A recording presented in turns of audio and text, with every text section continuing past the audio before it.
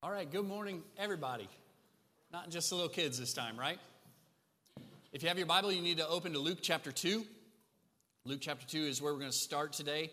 We're going to be in a few different places, but we're going to camp out in Luke chapter 2 to start. We are in week number 3 of our Advent sermon series. We have lit 3 candles this morning. As I've told you a few times already, we're taking a break from our normal expositional study in 2 Corinthians right now for a topical snack that will hopefully build our excitement and our anticipation of our celebration of the Incarnation. That's kind of the design of Advent, is to build that excitement and anticipation. This year, for Advent, we are considering the mission of Christmas. That's what this image is about, trying to answer the question, why did Jesus come? And for whom did Jesus come? And will he accomplish the mission for which he came? Each week, we're trying to root ourselves in a Christmas text, but also consider other passages, right, to see that these things we're talking about are not just Christmas truths.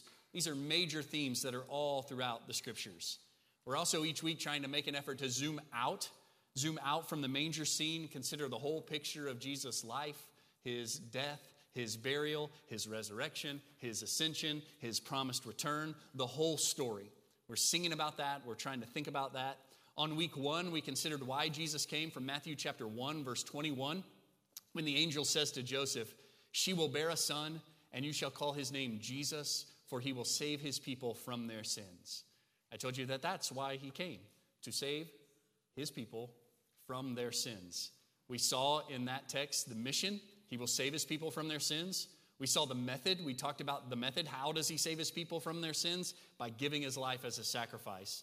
And then we saw the mandate that comes out of that. He's going to send us out with this message of salvation to the ends of the earth.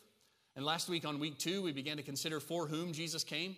And I argued that he came for those who are far away, not just those who are close at hand. We tried to look at Matthew chapter 2, verses 1 through 12, and the arrival of the Magi in particular. And I argued from that text that God drew these men from far away to worship the Lord in his earliest days. God used stars and ancient prophecy. He used exiled Jews. He even used an evil king to get these men who were far away to worship Jesus. Jesus came for those who are far away, even for those who are not part of Abraham's family. I want to show you this image. Speaking of Magi, I got this photo from our friend in Central Asia, Matt. He sent this to me on Monday. I had to blur out his face so that we could show it. And as creepy as that looks, you should have seen the first rendition of it. It created this like one dark spot where his eyes are. So I kept working on it and got it a little better. But that's to be able to show it to you publicly. But this guy that he is with is a modern day Magi. He is a Zoroastrian priest from the region of ancient Persia. They still call this guy and his colleagues Magi. And that guy is the successor of those who followed the star to find Jesus. And if that's not wild enough, this picture was taken at a baptism service for a new follower of Jesus. This guy, this Magi, came to a gathering of a local church in Central Asia to watch a new follower of Jesus be baptized. That Magi, that modern day Magi, saw and heard the gospel of Jesus clearly that day. And so would you pray that the Lord would move in his heart, so that he too would bow and worship the Lord Jesus Christ and put all his trust in him, that he would be like those ancestors of his who bowed and worshiped the Lord Jesus Christ. That's pretty wild, right? The wildest part of this is that Matt did not know that I had talked about the Magi that morning. And Monday, he sent me this image. It's good stuff. That's what we talked about last week. We also looked at the genealogy of Jesus from Matthew chapter 1. We noticed in the genealogy that there are several outsiders who are included, showing us again the heart of God for those who are far away. And that's good news for us because we are those who are far away. Most of us in this room cannot trace our heritage back to Abraham, but we who are far off have been brought near by the blood of Jesus. And that is good news that we should celebrate. That is good news that we should be grateful for. It should keep us humble to know that we who are far off have been brought near by the blood of Christ. It's also good news that we must take and send to the far places, to those who are, like us, far away.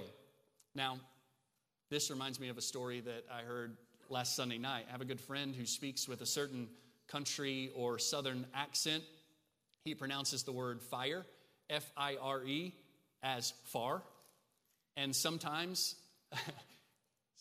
he said it led to the conclusion that last week, as I encouraged you to preach to the far places, that you might misunderstand and think that I was asking you to preach to your fireplace. He said, you need to clarify that for us rednecks so that we're not traveling to the ends of the earth to preach to fireplaces. No, we want to travel to the ends of the earth to preach to far places. The far places where God is saving a people for himself. Remember last week I told you that John Piper said there are only 3 kinds of Christians when it comes to the world missions: zealous goers, zealous senders, and disobedient. And then he adds, may God deliver us from disobedience. And that's my prayer for First Baptist Church, that God would deliver us from disobedience, that we would be full of zealous goers, like Matt and his family, like the T family, like others who have gone out from this place to the ends of the earth, that we would be zealous goers and that we would be zealous senders, that we would continue to lead the way in holding the ropes for those who have gone, in prayer and support. My prayer is that First Baptist Church would continue to lead the way in Lottie Moon giving year after year, that we would be zealous senders, and that God would indeed deliver us from disobedience. This week, we're going to see that Jesus came not just for the farthest, but also for the lowest as well. We'll see that in Luke chapter 2 as the very first people to hear about Jesus' birth, the very first people to hear about the newborn Messiah and worship God in response are lowly shepherds. Look at it in Luke chapter 2, starting in verse 8. Luke chapter 2, starting in verse 8. Remember, this is God's word.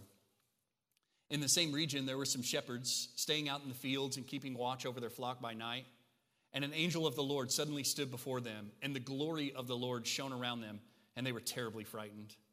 But the angel said to them, do not be afraid, for behold, I bring you good news of great joy, which will be for all the people. For today in the city of David there has been born for you a Savior, who is Christ the Lord. This will be a sign for you. You will find a baby wrapped in cloths and lying in a manger. And suddenly there appeared with the angel a multitude of the heavenly host, praising God and saying, glory to God in the highest, and on earth peace among men with whom he is pleased. When the angels had gone away from them into heaven, the shepherds began saying to one another, let us go straight to Bethlehem then, and see this thing that has happened, which the Lord has made known to us. So they came in a hurry and found their way to Mary and Joseph and the baby as he lay in the manger. When they had seen this, they made known the statement which had been told them about this child. And all who heard it wondered at the things which were told them by the shepherds. But Mary treasured all these things, pondering them in her heart. And the shepherds went back glorifying and praising God for all that they had heard and seen, just as had been told to them. Let's pray together. Father, would you continue to open our eyes by your Spirit, through your word, open our eyes to the mission of Christmas, that Jesus came to save his people from their sins. And he did that by giving his life as a sacrifice and rising again from the grave. Would you continue to open our eyes that the people for whom he came include those who are far off, those who are far away, and those who are very low, all kinds of people, including us.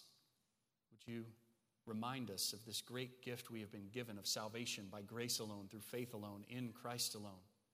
Would you help us rejoice and be bold proclaimers of this good news to the world around us? And Father, for those who are still lost, still dead in their trespasses and sins, would you use your word today and by your Spirit cause them to come to life? Bring them hope. Bring them salvation, not just for their good, but for your glory, we pray. In Christ's name, amen. Well, to understand just how surprising Luke chapter 2 is, we have to get a grasp on the first century Jewish estimation of shepherds. What did first century Jewish people think about shepherds? And there's some debate about the degree to which shepherds were looked down upon, but there is total agreement that they were far from high society.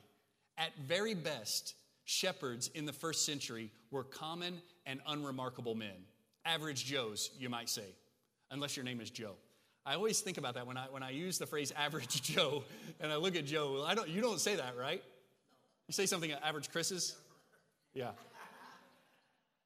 At best, shepherds were average Joes. At worst, they are, as traditional Jewish writings would describe, dishonest and prone to violating Jewish law. Ancient historian Philo says, shepherds are held to be mean and inglorious. I think mean there is not nasty, but like average and inglorious. Jim Daly, whose name you might recognize from Focus on the Family on the radio, he says this about shepherds. During the time of Jesus' birth, to be a shepherd was almost as socially toxic as being a leper. Shepherds were outcasts. For example, even though shepherds raised animals for use in temple sacrifices, among other things, they themselves were considered unclean, and as such were not permitted to set foot into the temple. Not only were shepherds engaged in a smelly, dirty, and nomadic profession, they were considered to be unreliable witnesses in matters of law. In fact, if you were a shepherd who witnessed a crime, you were unworthy to give testimony in a court of Jewish law. That's pretty amazing, right? We can say at least the first people to hear about the birth of Jesus were average Joes. And I really think we can go so far as to say that they were social outcasts. Social outcasts, the type of people that most others would try to avoid if at all possible.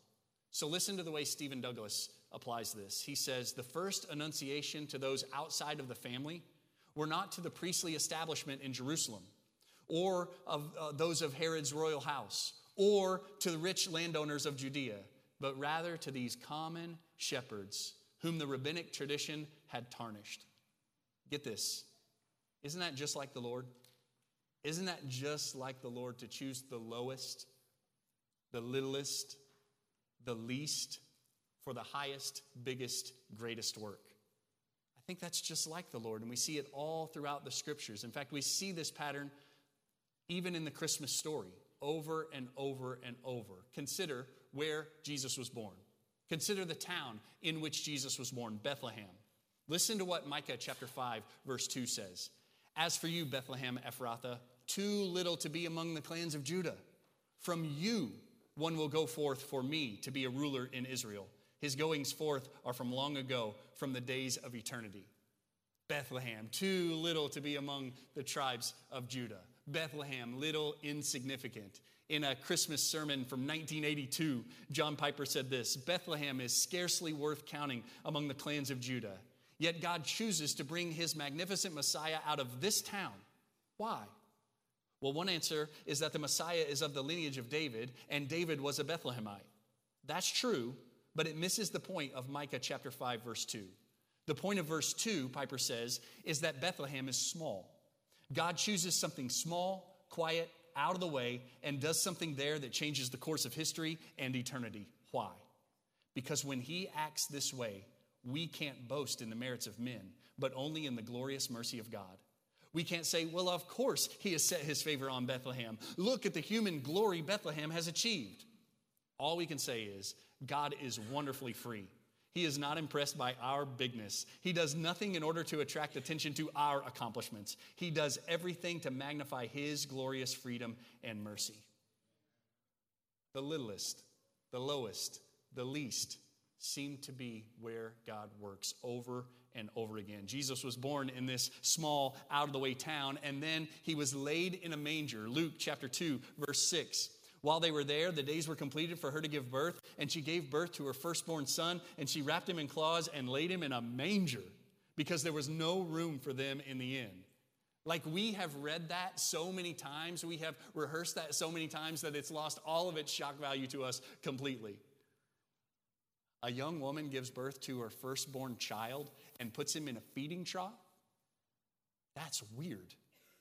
That's not normal. That's why the angel says, this will be a sign for you. You'll find a baby wrapped in cloths lying in a manger. There's only one of those evidently in Bethlehem. Most people don't put their babies in a manger. But this one was in a manger. Why? Littlest, least, lowest. We see it all over the Christmas story. Even in that small town, there was no room for him in the inn. Consider not just where he was born and where he was placed after he was born, but consider to whom he was born. Mary and Joseph. Mary was not a princess.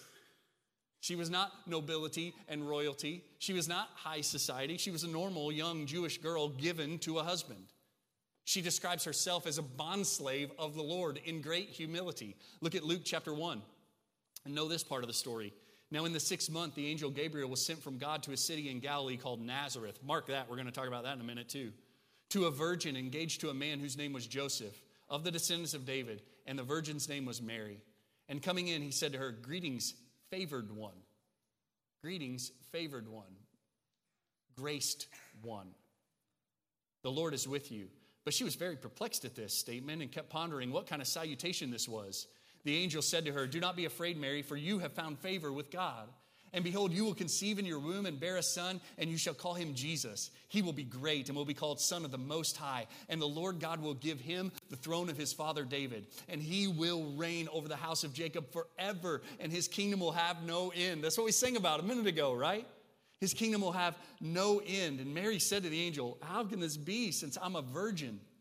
The angel said to her, "The Holy Spirit will come upon you, and the power of the Most High will overshadow you. And for that reason, the Holy Child shall be called the Son of God. And behold, even your relative Elizabeth has also conceived a son in her old age. And she who was called barren is now in her 6th month. For nothing will be impossible with God." And Mary said, "Listen to Mary. Behold, the bondslave of the Lord. May it be done to me according to your word." And the angel departed from her. She doesn't say, "Of course. Of course. I've expected this my whole life. This has been promised. This is deserved." No, she is recognized as the favored one, the one who found favor, the humble bondservant of the Lord. "Let it be done to me, as you have said." And then she sings a song about it in the next few verses, right? A song about this great gift that she has been given and the humility with which she receives it. Lowest, least, littlest. It seems like that's among whom he works. Consider Joseph. Though a descendant of David, he's merely a humble carpenter, right? Merely a humble carpenter. In fact, later on in Jesus' life, in Matthew chapter 13, we see this scene where he comes back to Nazareth. Look at it. Matthew chapter 13, verse 54. "Now he," that's Jesus, "came to his hometown, Nazareth, and began teaching them in their synagogue, so that they were astonished. Where did this man get his wisdom and these miraculous powers? Is this not the carpenter's son?" That's a diss, right? That's not like, "Ooh, the esteemed special carpenter that we've always expected amazing things from." No. Isn't this the carpenter? The lowly, normal, everyday carpenter's son? Is not his mother called Mary and his brothers James, Joseph, Simon, and Judas? Lowest, least, littlest. It seems to be the pattern. Speaking of Jesus' hometown, Nazareth, look at John chapter 1, verse 45. Nazareth was hardly a metropolitan center for art and culture, right? It was hardly a military stronghold. Nazareth, as my grandpa would articulate, an insignificant little hole in the ground. John chapter 1, verse 45, Philip found Nathanael and said to him, "We have found him of whom Moses in the law and also the prophets wrote, Jesus of Nazareth, the son of Joseph." We read that and we're like, yes, amen, Jesus of Nazareth, son of Joseph. If you heard that in the first century, you would say, wait a second. Messiah, Nazareth, no chance.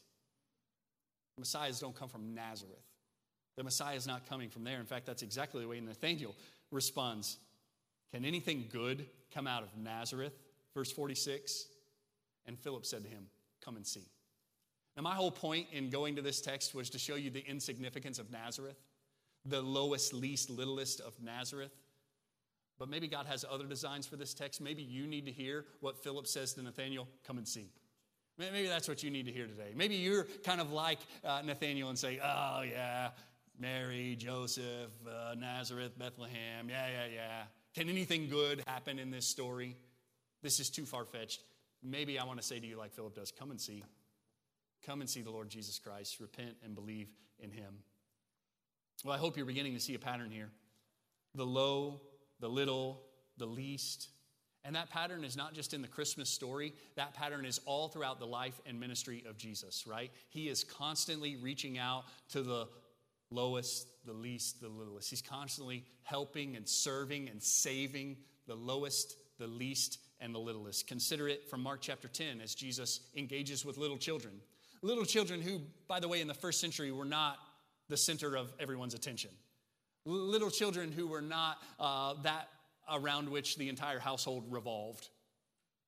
Little children were often seen as a problem, a nuisance, right? Until they could work and actually do something worthwhile, they were seen as a problem, maybe not worth our time.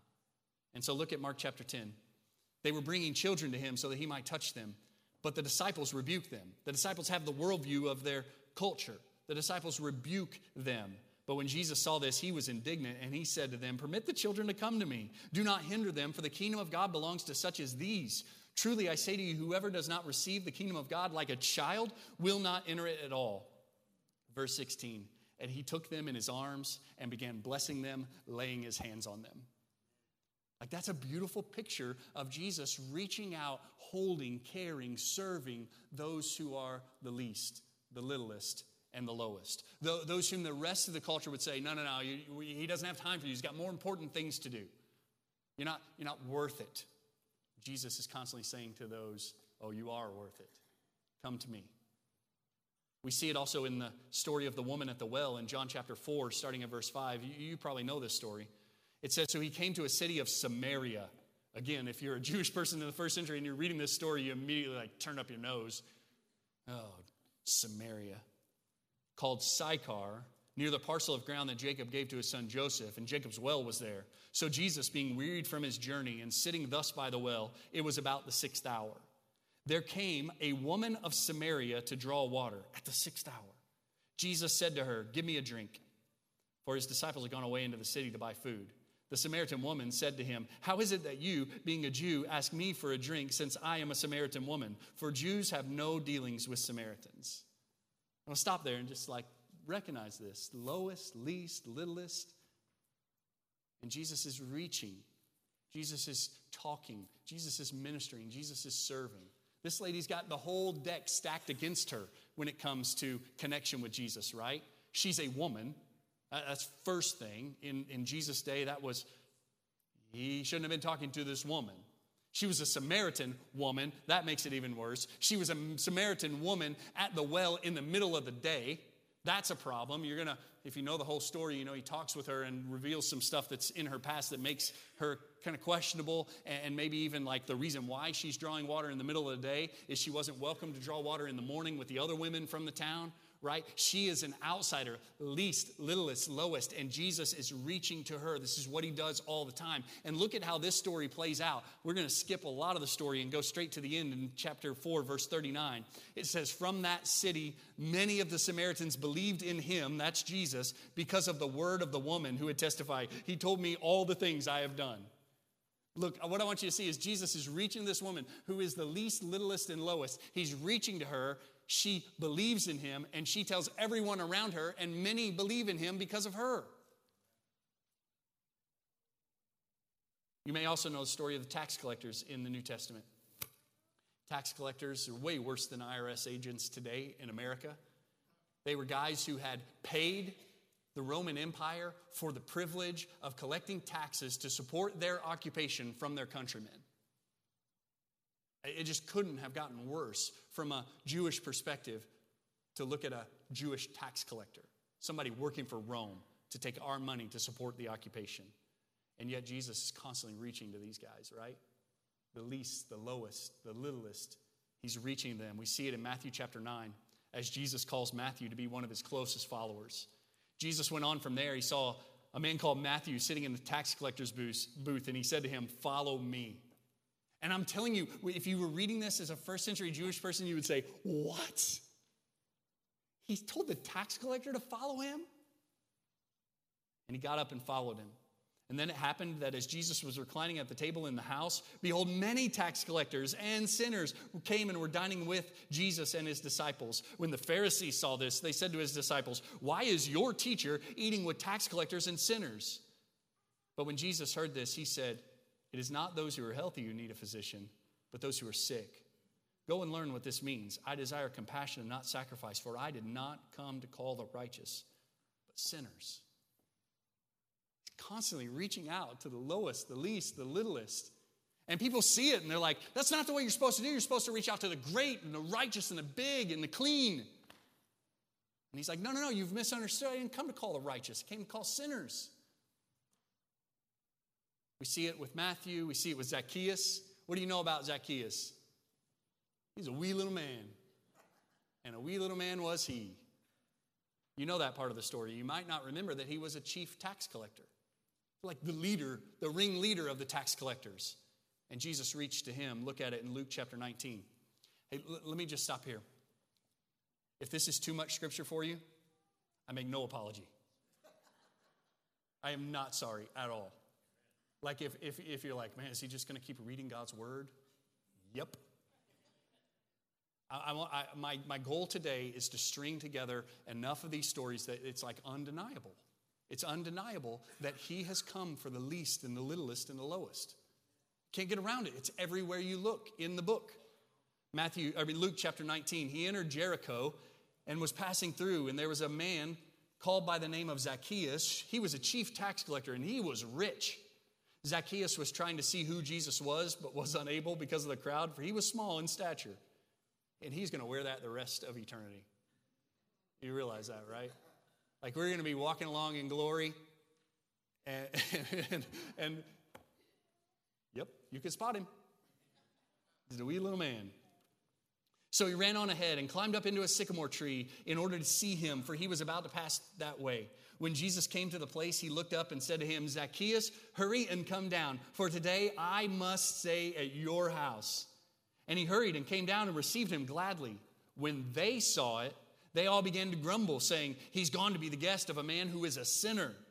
Zacchaeus stopped and said to the Lord, behold, Lord, half of my possessions I will give to the poor, and if I've defrauded anyone of anything, I will give back 4 times as much.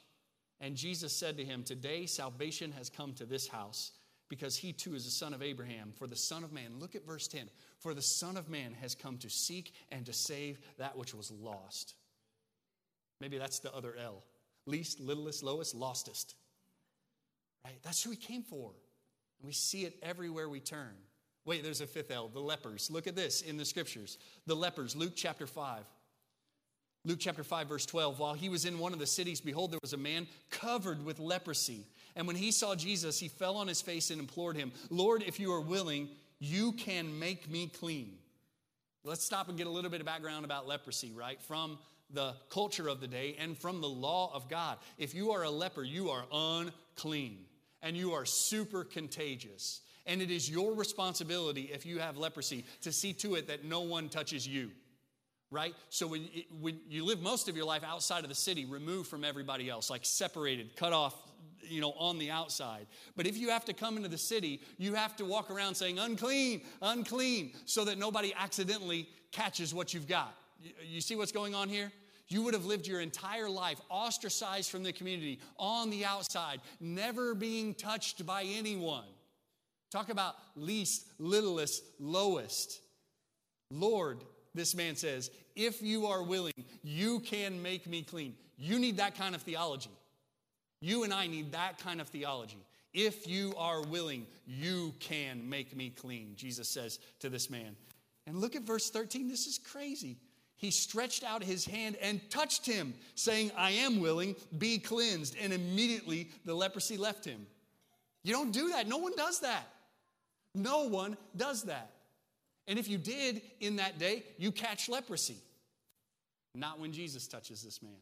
Jesus reaches out and touches him, and with his power and with his purity, that man is forever changed by his grace. The least, the lowest, the littlest, the lost, the lepers. Jesus is after these folks. He's also after the prostitute, evidently. Look at Luke chapter 7. Luke chapter 7, verse 36. This is a long story. Now, one of the Pharisees, who are those guys? This is squeaky clean religious types, right? Self-righteous, squeaky clean. Make sure none of the rules are broken. In fact, let's make rules around the rules so we don't break the rules. Self-righteous, legalists. One of the Pharisees was requesting him to dine with them, and he entered the Pharisee's house and reclined at the table. Now there was a woman in the city who was a sinner, and most scholars believe a sexual sinner. Most scholars connect the dots and say she was a prostitute, just the way the language reads there. And when she learned he was reclining at the table in the Pharisee's house, she brought an alabaster vial of perfume, and standing behind him at his feet, weeping, she began to wet his feet with her tears and kept wiping them with her hair of her head and kissing his feet and anointing them with the perfume. Now, when the Pharisee who had invited him saw this, he said to himself, if this man were a prophet, he would know who and what sort of person this woman is who is touching him, that she is a sinner. And Jesus answered him. He didn't say anything. He was just thinking this in his head. And Jesus answered him, Simon, I have something to say to you. And he replied, say it, teacher. A moneylender had 2 debtors. One owed 500 denarii, that's 500 days worth of wage, the other 50. When they were unable to repay, he graciously forgave them both. So which of them will love him more? Simon answered and said, I suppose the one he forgave more. And he said to him, you have judged correctly. Turning toward the woman, he said to Simon, do you see this woman? I entered your house.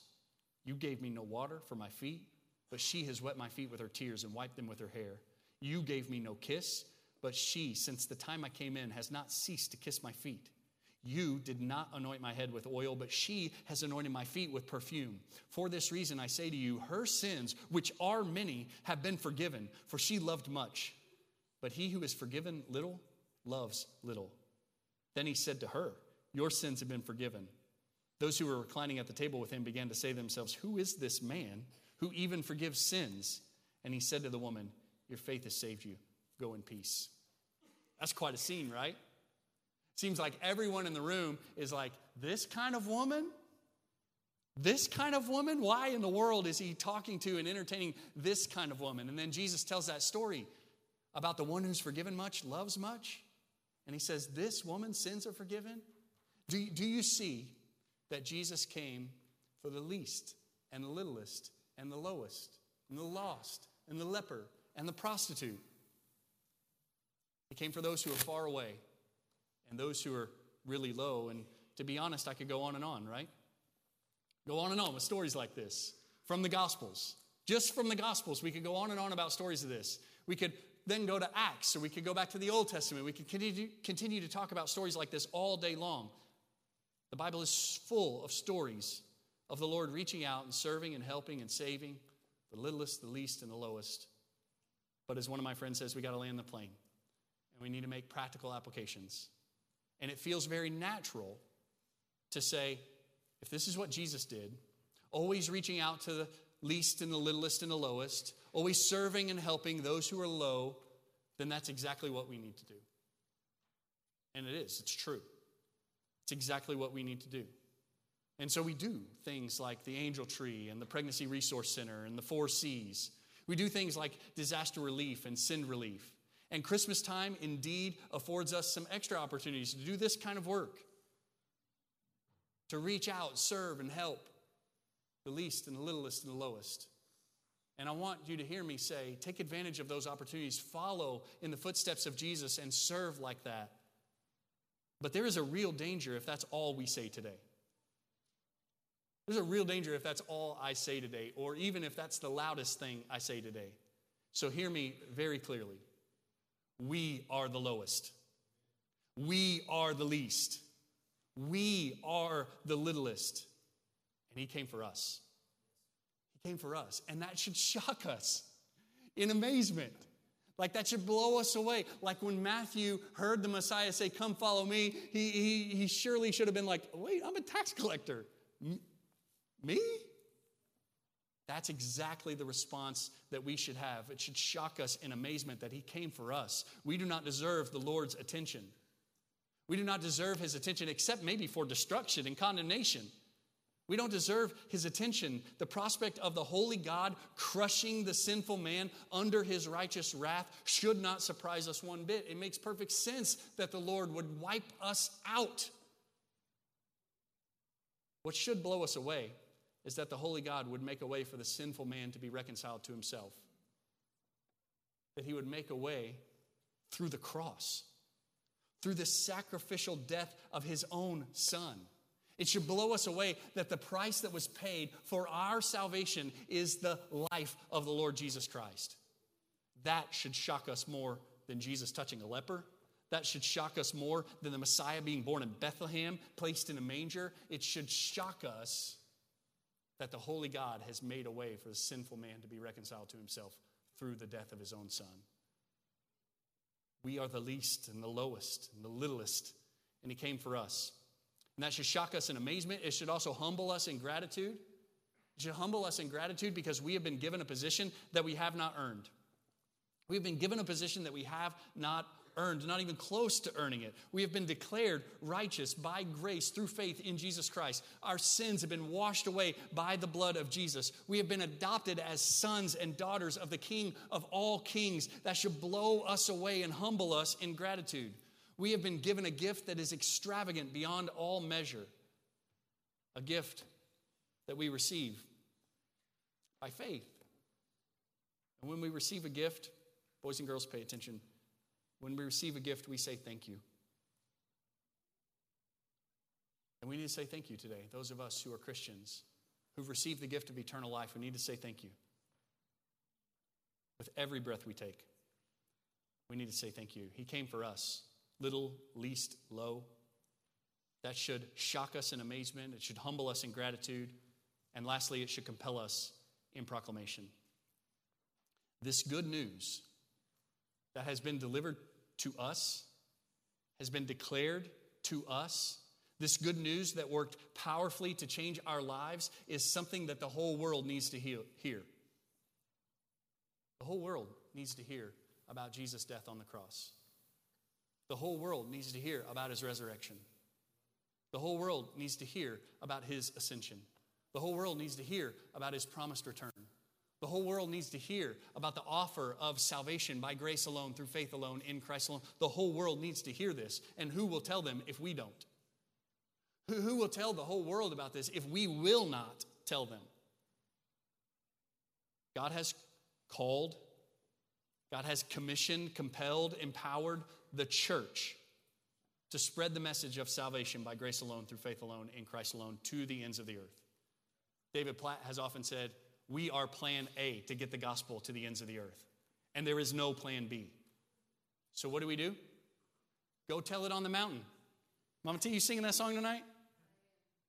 Go tell it on the mountain. Over the hills and everywhere. Go tell it on the mountain that Jesus Christ is born. Tell him also that he lived. Tell him that he died. Tell him that he rose again. Tell him that he alone can save you. The fact that he came for the least, the littlest, and the lowest should compel us in proclamation, should humble us in gratitude, it should shock us in amazement. Maybe we need a little more of the Apostle Paul's attitude that he expresses in 1 Timothy chapter 1. Listen to this statement. This is the Apostle Paul writing to his young protege, right? And he says this, is a trustworthy statement deserving of full acceptance that Christ Jesus came into the world to save sinners. Amen? Of whom I am the foremost. Amen? Double amen to that. Jesus came to save sinners, and I'm the chief. I'm the chief of them all.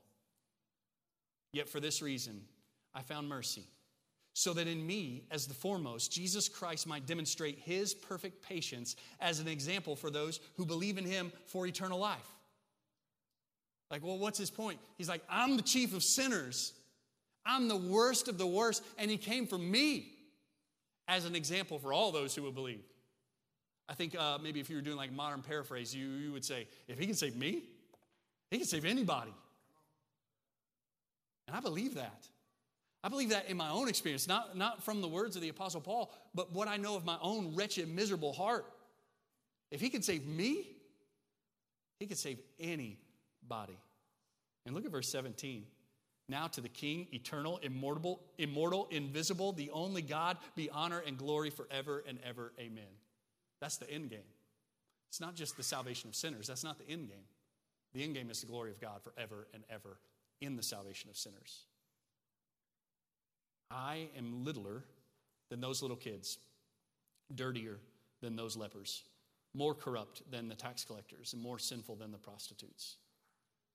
I know that about myself. And yet he came for me, died on the cross in my place, rose up from the grave again for me. If he can save me, he can save anybody, even you. So repent of your sins and believe today and be saved. Let's stand together and pray.